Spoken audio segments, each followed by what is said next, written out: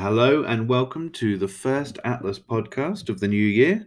I'm here as always with Martin. Hello, welcome back, Martin. Hello, Alex. Welcome back to you too.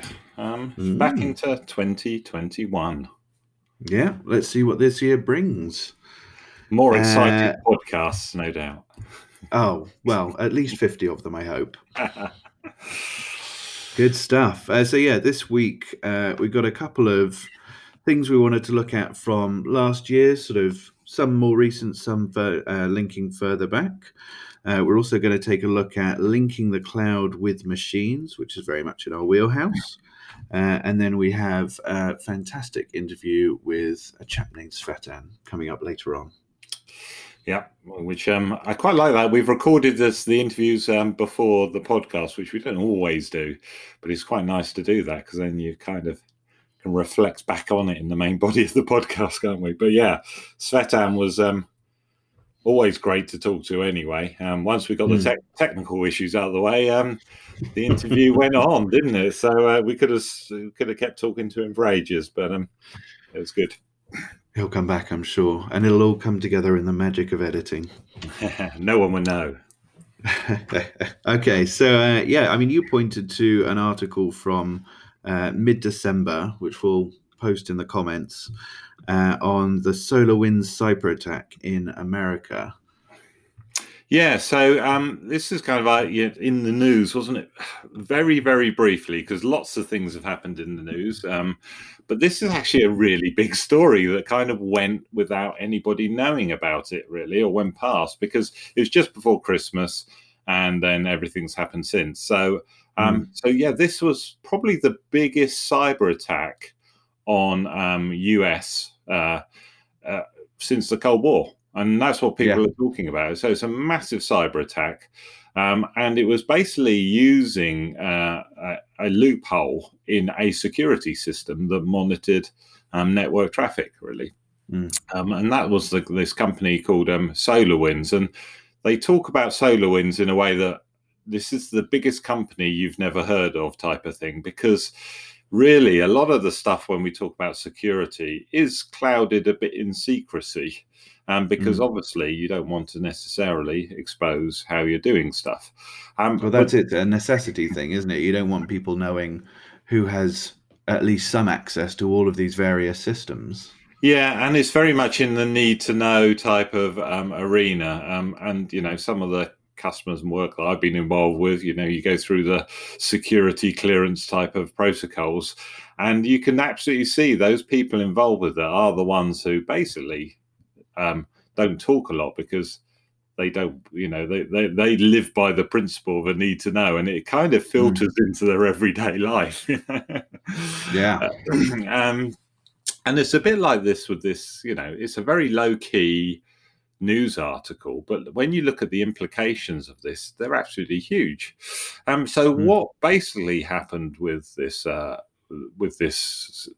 cyber attack was SolarWinds, like I said, is a security application that monitors network traffic and looks for anything a bit spurious in that traffic, and apparently is used by many businesses, including the US government and a lot of the defense agencies around it. So this system is there to make their systems secure, or looking at the network traffic to make sure it's secure. But it itself was targeted as a part of this cyber attack. So somehow, basically a worm, this kind of virus worm, got implanted into the next update of the SolarWinds application. So first of all, you've got to kind of ask yourself, how did that happen? How did an update, a piece of software, get inserted into the SolarWinds update? And secondly, then once it had been implanted into that software, it was then used to basically, it was enabled a few weeks later, and then was capturing information and then sending it outside of the network. So I think that's from the article what I read. That's one of the most fascinating things. Is it wasn't an active thing initially. The whole point was that it gets in there and then doesn't do anything, so that nothing picks it up and then springs into action once it's embedded. Yes, exactly, and got the information it requires and all of that type of thing. So it's very stealthy, um, uh, and then sprang into life and achieved, I guess, its goals. And obviously, this is a very sophisticated attack, because when you start to understand software and how software works, you've got to kind of know a bit about the source code of what you're trying to infiltrate with that approach. Maybe not, don't know. So there's, without being skeptical is the right word, we have to go, well, how did that actually happen without, if we're saying it's a foreign actor involved, and many people are pointing towards Russia with this, for an organization called Cozy Bear or something. I'm sure very it's menacing. Not as cozy, very menacing. So you got to ask yourself how this actually got embedded into that source code, how it got a part of the release, all of those kind of things, and how is that achieved by a state actor who's the other side of the world, or maybe they're not. One of the things when we're doing the security clearances, the biggest threat is you, the individuals. And therefore, it's back to, cyber attacks and this and the other, but actually security covers a lot more, and network security covers a lot more than just computer systems. It's about people, it's about access to it. It's about the clearance that individuals have got. And most of these kind of infiltrations are very sophisticated operations, and not just your everyday hacker trying to hack into a system. Yeah, it's not like a scattergun approach. It's a few different elements that come together to create something, like you say, very sophisticated like this. Yeah. So obviously, that's a huge breach of the national security of the US. There could be. But the fact it was inside the state government, you don't know what kind of information was being harvested and was being sent. I'm sure we'll never find out what that is, but that's the situation. So it's incredible. Yeah. I think one thing that caught me from the company as well, these SolarWinds, they actually started just prior to or in expectation of the Y2K panic, which obviously turned into a bit of a damp squib, as we know. But then 20 years later, the company's still going, and they have something in everywhere. I think they said in the article that there's not an IT deployment out there that doesn't have something to do with SolarWinds. Yeah, exactly. And that's why it's that biggest company you've never really heard of type of thing. Yeah. And yeah, the Y2, not to broaden up, but the Y2K, was a damp squib because lots of people spent money on protecting themselves against it. It's one of those things that everyone goes, oh, it wasn't the disaster it turned out to be. Well, that's because a lot of people spent money making sure it wasn't, So yeah, it's always one of those things, isn't it? If you pay the insurance money out and it doesn't happen, or was it really a problem? Well, but anyway. So slightly touching on a different subject, which is going to lead on to a little bit about the more the tech side of things rather than the news article. We're going to reflect back on the another slightly different angle, I guess, on security, and that was the Stuxnet virus, or for want of a better word, worm virus, that was which was back down. I think it's back in 2010. Was basically a system, another worm virus that was blamed for the destruction of the Iranian centrifuge system for the nuclear enrichment.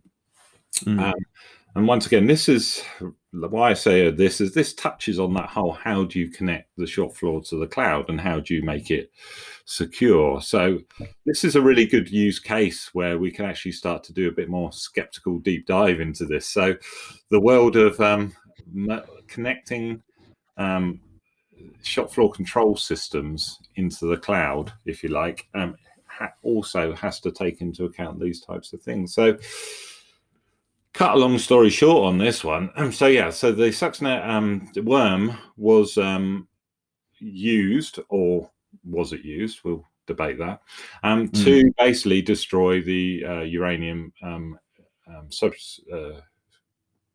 Centrifuge. Centrifuge. Yeah, It centrifuge. says 1,000 centrifuges and set back Iran's nuclear program for years. Yeah. So the way that this worked was very much, and this is how it was assumed to work. So it was assumed that this Stuxnet virus was put onto a USB stick, because back then things were necessarily networked together. That USB stick was put into a computer on a local area network PC, which registered itself and wasn't picked up by the Windows operating system, because the certification that come with it, the digital certificate, was accepted by the computer. Okay. So it didn't see it as any sort of threat, basically. Yeah, so it didn't see it as any threat. It's a bit like your immune system not really picking up you've got a cancerous cell or something like that. And therefore, once it was in the system, it spread and replicated across the whole network. Once it was into the whole network, then the machine that, or the PC that, and this was a Windows PC because it's a Windows type virus, was then spread across the network and then spread to that PC that was controlling or talking to the controller, the PLC controller in this world, which was a Step 7 Siemens Step 7 PLC controller. Found those particular controllers. So it spread itself out, updated the software, and then found those controllers that it recognized, and then basically set about altering the program so that the information being displayed to the user or the operator looked like everything was okay, but the actual control of the centrifuge was sent into oblivion. Okay. And then destroyed itself. But the operator looking at it looked like everything was normal. And this is why it's really quite complicated for me to believe this, because there's a few things that we need to understand here.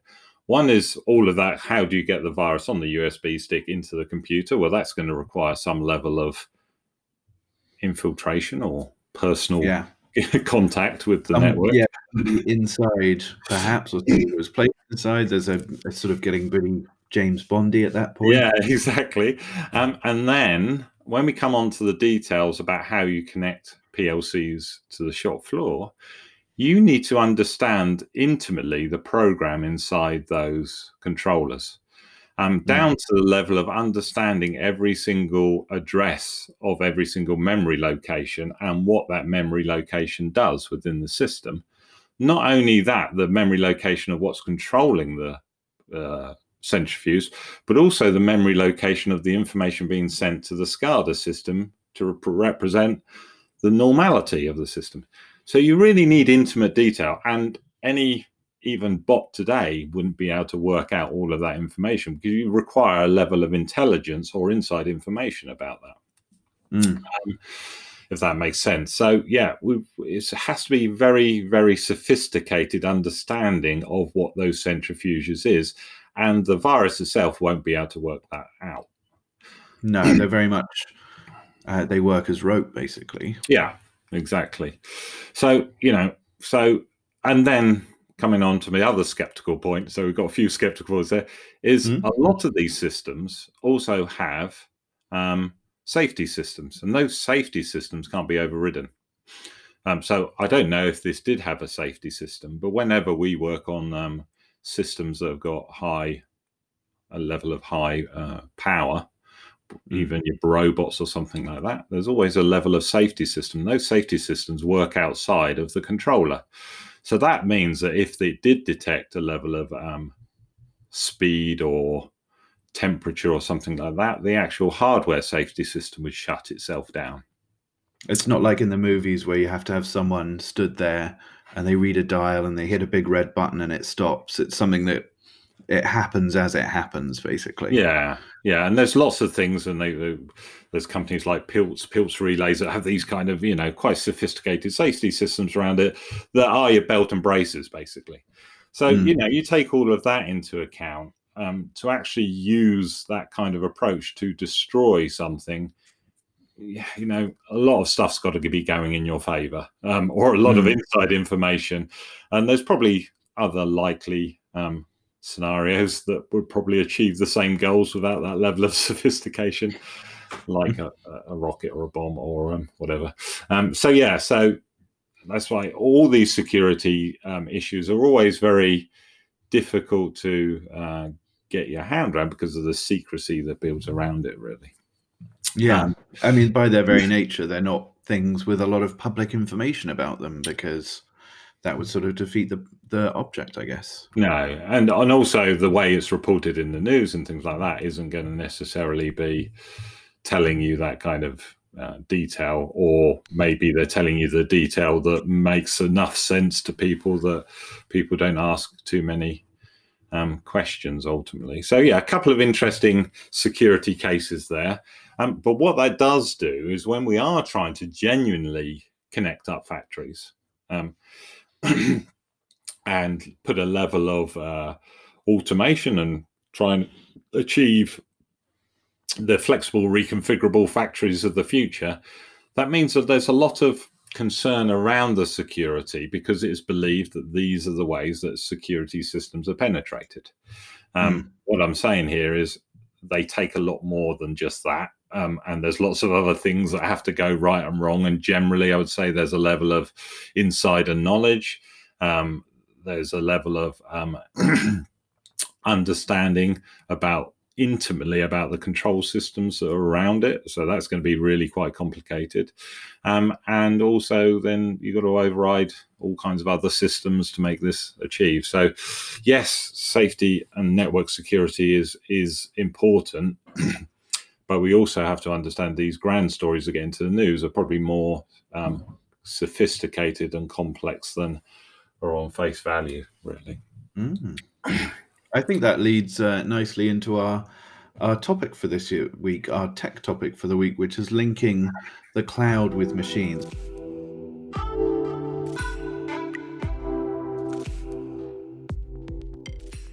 So really what we're talking about is how to network machines and then necessarily network them up into the cloud to utilize the capability of cloud computing.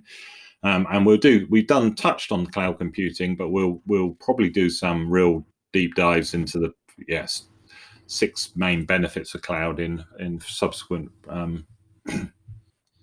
podcasts. But really, how do we connect stuff to the cloud, or how do we connect stuff to a network, which then we can connect to the cloud? And there are 3 ways, really, 3 main ways of looking at this, really, is to have inside equipment that we want to connect to the cloud, basically IT-friendly control technologies. Sort of technologies that are set up ready for the cloud, essentially. Yeah. And when you think of the legacy and the history of how these systems have developed, they have never been designed to be able to even network, let alone connect to the cloud. They are very complicated systems. So the main purpose of a control system, whether that's a PLC or even a PC controller, is to control the piece of equipment. And almost secondary to that, or even third to that, I would say, secondary to that is share that information with a local HMI or SCADA system. And third is then connecting it into a wide area network so we can utilize that information. And the kind of reasons you want to do that for is because it's twofold, really. One, you want to send information to that machine, like what to make and how to make it. So rather than that information being stored locally, when you introduce new products or update changes to products, so you can distribute that information very quickly to the machine without having to manually program it each time. So this really shortens the time to introduce new products.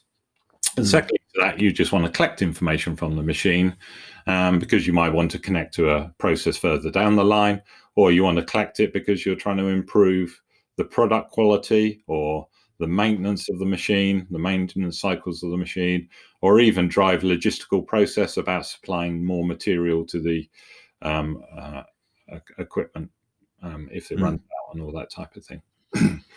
So yeah, once you've got that connected up, so like I said, so the main purpose of a machine controller is to control the machine, and then so all of the systems that are built around it, like programmable logic controllers, are dedicated to doing that. And what I mean by that, they're so dedicated to doing that, they've really historically copied standard relay logic. And what I mean by that is, before we had programmable logic controllers, there would be some physical relays in a control panel, and one relay would talk to another relay, if you like, and create a set of logic gates using relays. Right. That was then used as a principle because engineers and technicians understood that kind of approach. And we basically created a programmable language called ladder logic that is used in programmable logic controllers.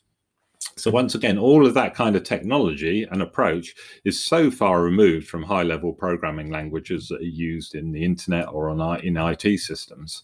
And the way that the data is managed within the systems is completely different as well.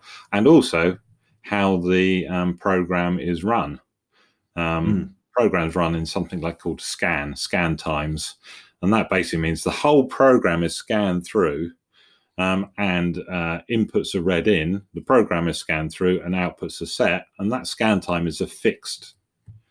Well, when I say it's a fixed scan time, there's a time that scan has to complete in, otherwise the system would error, really. And this, I guess, is one of those systems that did work very well for its time, but now is so embedded in these machines that it's tricky to move out of, I guess. Yeah, and that's the legacy that we're left with now, is that pretty much anything that control is in a factory or a machine equipment, whether it's a CNC machine or a line that makes crisps or whatever, are all controlled with these PLCs. The other type of machine you get in a factory is a quality test machine. And they tend not to be using PLCs because they're not really controlling big physical pieces of equipment. They're more controlling mini laboratories, really. Right. And they tend to communicate with the world using things like RS-232 or 485 or even CSV files or something like that. But once again, not really internet friendly. A bit more friendly, but they don't really live into that world. And that's where the second type of approach is. Really, we're saying, okay, well, there isn't these IT-friendly controllers out there today. We haven't moved into them, and we have the legacy of hundreds of thousands, if not millions of machines around the globe, all with PLC controllers.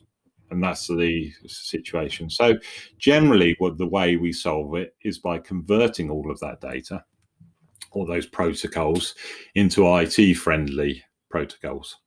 So that basically requires a bit like a massive network or wiring diagram, where you've got to wire this bit of data to this bit of data, this bit of data to this bit of data. And every machine is pretty unique. Even if you buy identical machines from a machine builder, the actual memory locations of where this information is stored is different. So it's not like you can do a bit of development and create a one-size-fits-all solution.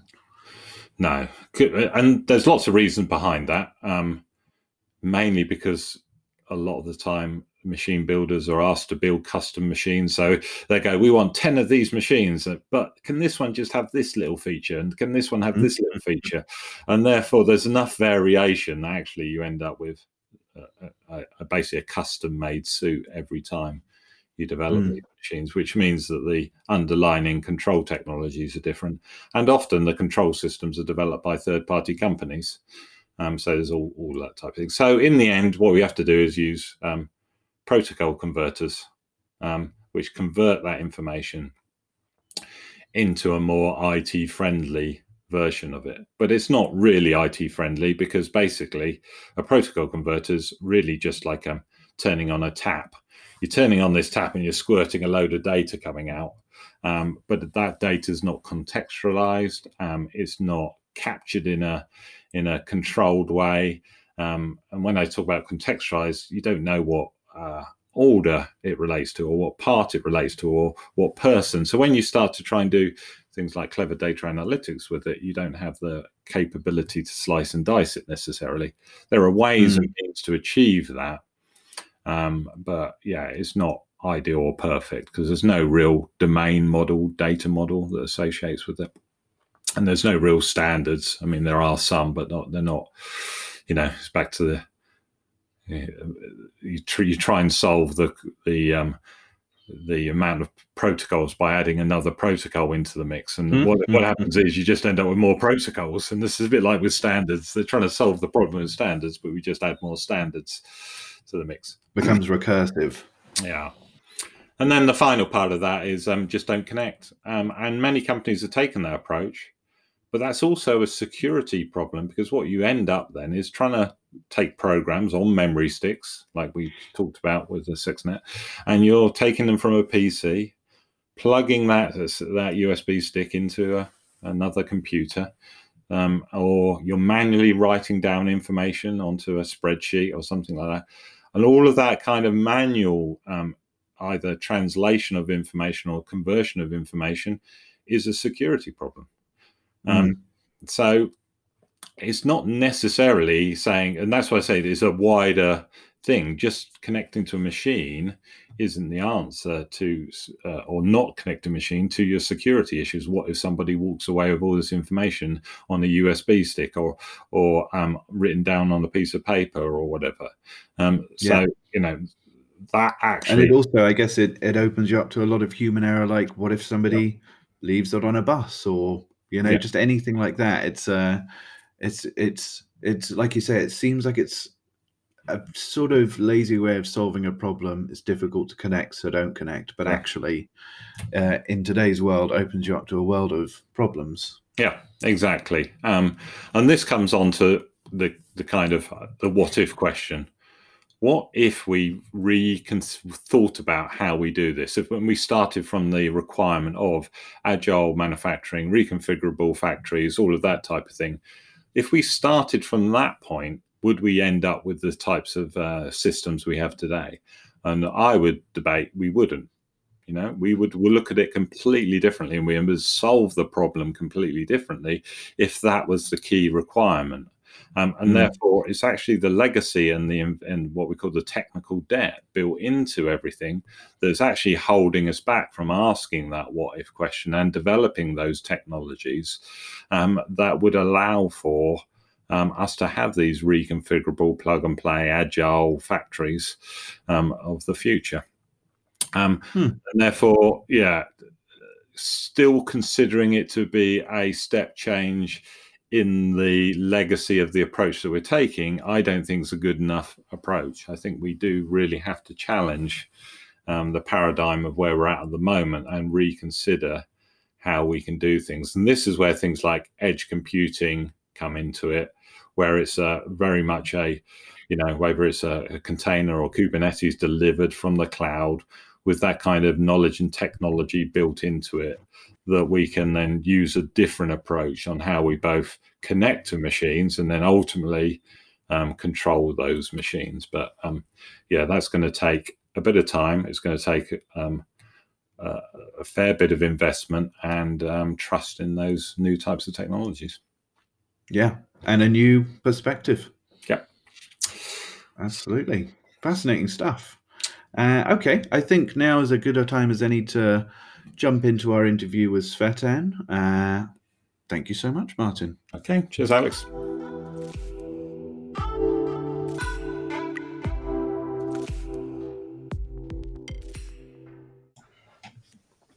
And so for this interview portion of the Atlas podcast, we are joined by Tsvetan Ratchev, who is Cripps Professor of Production Engineering at Nottingham University and Director of the Institute for Advanced Manufacturing in the Faculty of Engineering.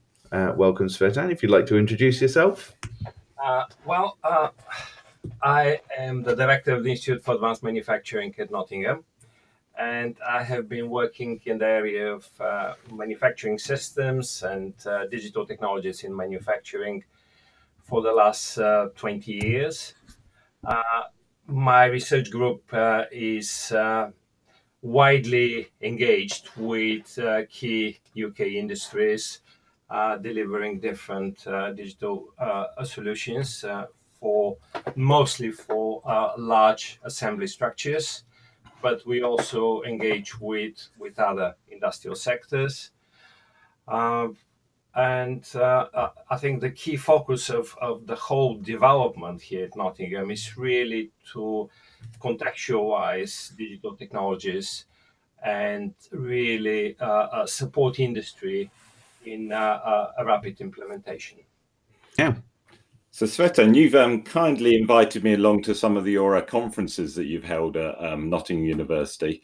What were you trying to achieve with those conferences? Is it about getting like-minded people together to try and achieve things? What's the main purpose for you for those conferences? I think that there are several aspects to it. One is obviously to bring a community of knowledge in what are some of the very exciting manufacturing technologies today. The other kind of main objective is really to capture industrial requirements and aspirations, understand where the future challenges are, and see how we can leverage the current digital technologies to help address these challenges. And as researchers, we very much looked into the kind of the long-term trends in industry and try to almost anticipate the needs 5-10 years ahead, and then develop the basic research and the technical solutions that will be available at the time when they need it.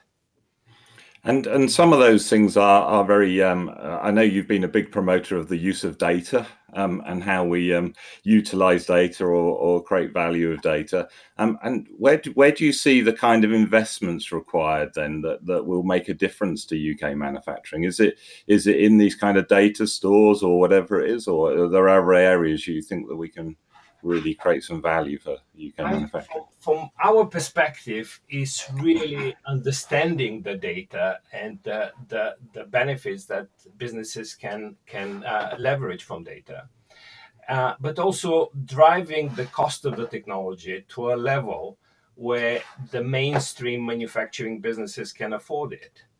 So at Nottingham, we developed the concept of a product DNA, where you attach all relevant information to a product as it goes through the production process.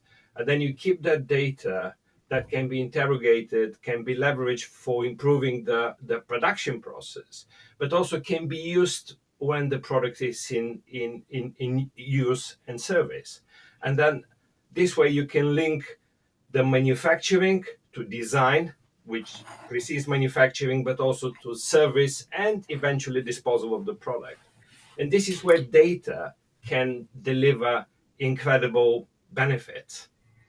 And it's actually that requires almost like a frictionless data exchange, though. And I guess in today's more monolithic application-centric world, it's a bit more difficult to get those types of things where in the internet, we're so used to it, aren't we? We're so used to data being available on the internet, but it's still within manufacturing, it's still quite a siloed approach, isn't it? Yes.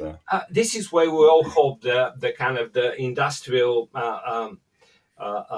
Internet of Things will help us connect almost every device and every actor in the production environment and also the service environment.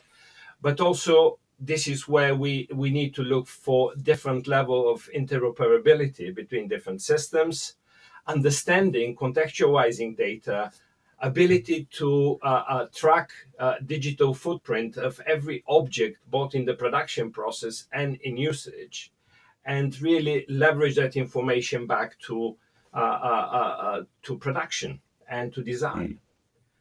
And some of those internet technologies are very powerful things, aren't they? You know, the different database technologies, the different analytics engines that have been produced by these big Silicon Valley companies, but they're not really being adopted by manufacturing in that way because there's quite a long investment cycle, isn't there, within manufacturing, and it's quite slow to change. I think this investment cycle is the challenge of really assuring manufacturers of data security, data integrity, how we authenticate data and software in the production environment, how we make sure that we use the right software and that software will deliver the right results, this is some of the critical barriers, if you want, and challenges that we need to address. Another dimension to it is really how we can develop low barriers of implementation of this technology. And we have a project jointly with University of Cambridge, which is titled Digital Manufacturing on a Shoestring, where we particularly focus on how we can develop some of the very low-cost technologies that can be available to the very big SME market for digital applications. And that's one thing about scale, isn't it? I mean, one of the reasons why things are expensive is because they are complicated. They're slow to implement as they are today because of the complexities around it and the security requirements around it. But actually, to scale at a pace that can bring value to businesses, we've really got to look at it in a different way, isn't it? The prices will come down with scale. And without the dimensions to it, Martin. One is, yes, we need to get the scale to drive the cost down. The other dimension to it is to really start with, or probably simplify some of the applications to a level where the cost is lower, that is easy to implement, that builds the confidence in the manufacturers that the technology is working and is affordable, and that will stimulate uptake of the technology by wider number of businesses. And do you think those demonstrators, because there's quite a lot of effort and strategy is into, from a UK standpoint, is into industry demonstrators, and we've been involved with you guys producing some of those demonstrators through the FA3D project. What do you think the demonstrators are achieving that, or is there other means to do this? I think the demonstrators are a critical component. They're not the only solution, but they're a critical component in really bringing the technology to a level where it can be demonstrated to industry with clearly visible benefits. And the FA3D, our first application in that area, was really transformational in terms of coming with a solution of how we can manufacture low volume, high complexity, high value products like aircraft structures in a cost-effective manner by leveraging digital technologies. And as you know, and with some of your technology, we have developed an environment which allowed real-time networking of different resources. We demonstrated for the first time how you can use embedded intelligence with decentralized control. We have also managed to demonstrate plug and produce and context-aware environment, and ability to constantly and automatically monitor performance and conduct some predictive maintenance. So these are major achievements, but on its own, individually, they're not very easy to sell unless you put them in a demonstrator where the results are clearly visible. So what's next? What's next on your horizon? Well, the next one that we're really working, and that is a really exciting program at the moment, is what we call the elastic manufacturing systems, where we challenge the traditional manufacturing system approach by allowing future manufacturing operations to be delivered as a service based on dynamic resource requirements and provision. And this way, we're trying to open manufacturing to entirely different business and cost models. So here we look at really applying digital technologies for achieving different level of production elasticity, i.e. ability to deploy local and third-party resources in the most productive way. Capability elasticity in terms of ability to extend the set of processes in response to different product requirements, which are continuously changing. We're also looking at control elasticity, which is probably the easier part of it, and also cost elasticity, how we can manage cost and compare that to different other performance indicators.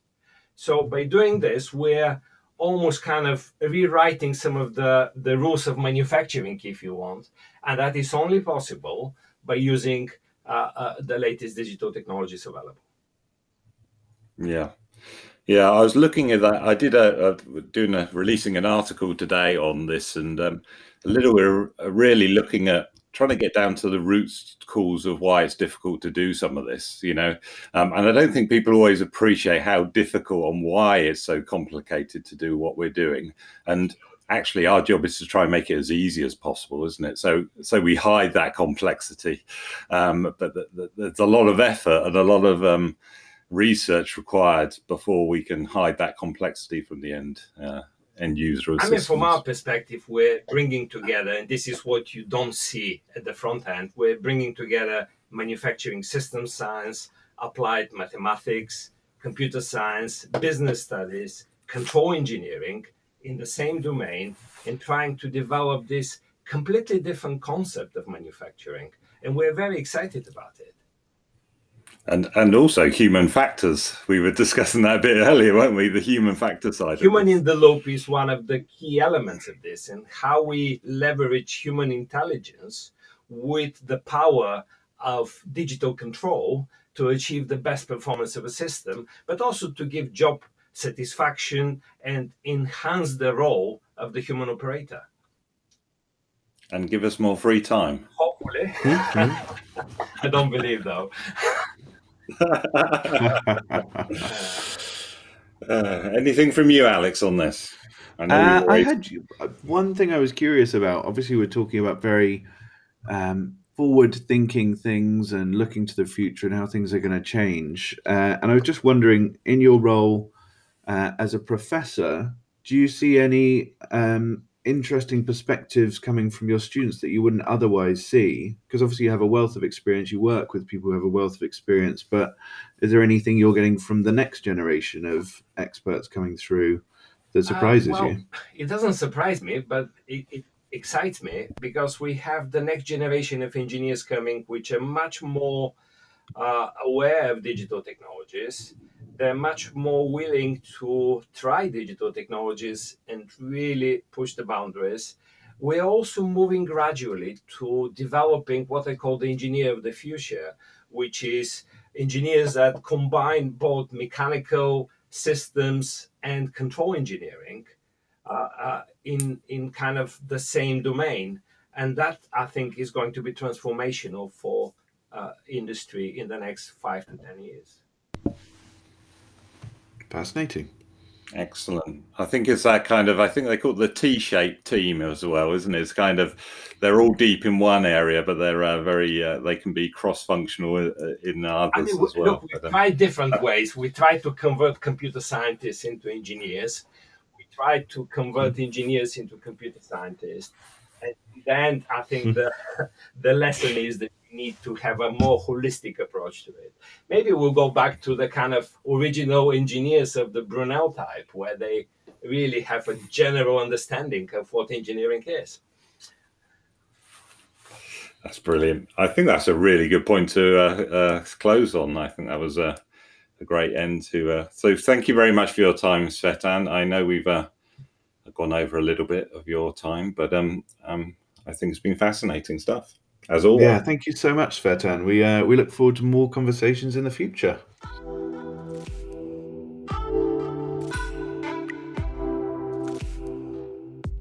So that's it for another episode of the Atlas Podcast, first of the new year. How did you find it, Martin? I really enjoyed it. It's good to be back in the saddle. It's and looking forward to coming up with some ideas for the rest of the year. So hopefully Absolutely. We'll be heading into 2022, still with the podcast raring to go. Fingers crossed. I know you've got a few good interviews lined up over the next few weeks, so I'm looking forward to more of that. Excellent. I have, as always, got a quote for you. This one's more specific. We've been talking about the cloud. I thought I'd go to, Steve Jobs, big name in the old tech scene. And his view on the cloud was, I don't need a hard disk in my computer if I can get to the server faster. carrying around these non-connected computers is Byzantine by comparison. He said what he meant. Yeah, so there you go. So yeah, sometimes you just have to reimagine what it would be if you were solving the problem today, and that's where we're at. Really, we have to make those leaps forward. Good stuff. All right, I will see you next week, Martin. Okay, cheers, Alex. Bye. Cheers now. Bye-bye. If you're looking for more information on the world of Atlas, or if you have any questions at all, please head on over to weareatlas.com and let us know your thoughts.